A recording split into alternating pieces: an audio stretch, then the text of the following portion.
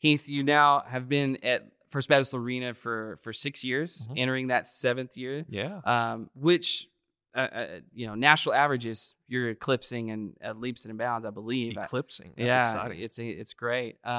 So what has offered you the ability to stay this long and to continue to invest deeply in your community?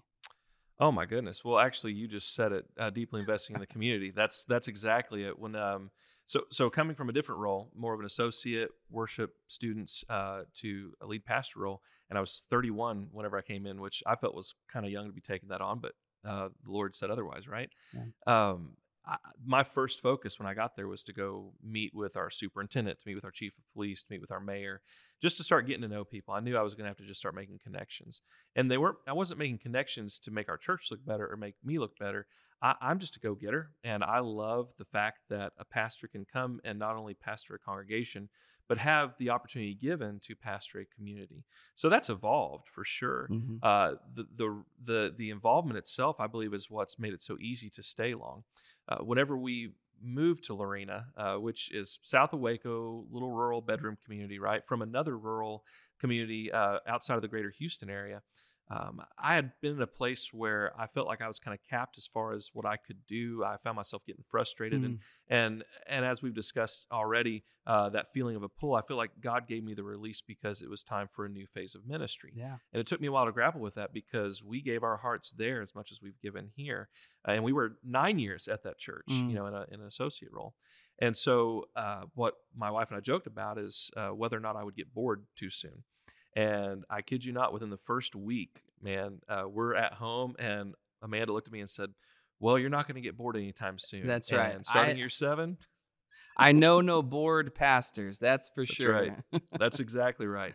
So I believe that everything that was started has deepened to where, frankly, when and if the Lord ever calls us from First Baptist 3 into another congregation, which we don't know, we have to go in the holy unknowing, and yet we trust the one who knows tomorrow and beyond, right? Um, it's a joy in one sense to say we are giving our hearts so much to this community that it will hurt even deeper when that day comes that we are called out of that role. Yeah. But yet the relationships that our church was a very broken church. We try not to go dive into our past nearly as much, but we know the history of our church. We speak it. That helps to be thankful for our history. We celebrate 140 years this year, but also to be mindful of the future.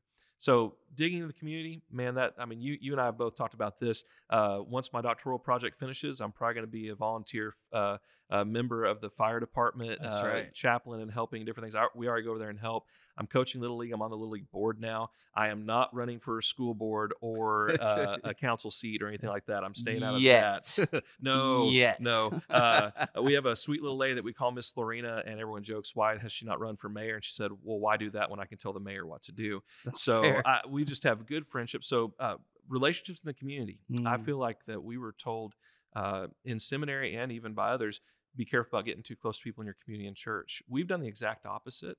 We are mindful of things that are unfair to unload on folks in our church and in our community, but we've built friendships to where it's not only me desiring to stay in a long pastoral role here, it's my wife, it's my kids.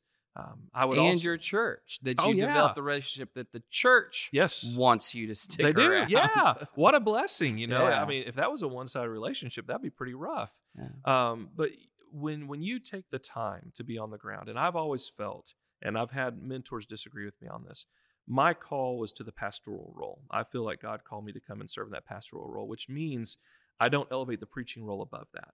I've had to learn to study and grow and love preaching as much as I love being with people. But boy, when you show up at the hospital in the middle of the night or at an emergency, or you go to someone's house in the wee hours of the morning because of some tragedy that struck, boy, you build those relationships, you are planting yourself in local soil. And that's a phrase I remember picking up with preaching, is sprinkling local soil in the sermon. But when you find yourself planted in the local soil, it's harder to leave. And we've never treated a position or a church as just that. We've always treated this as a place that we are until God calls us away. There's heartache and burden too.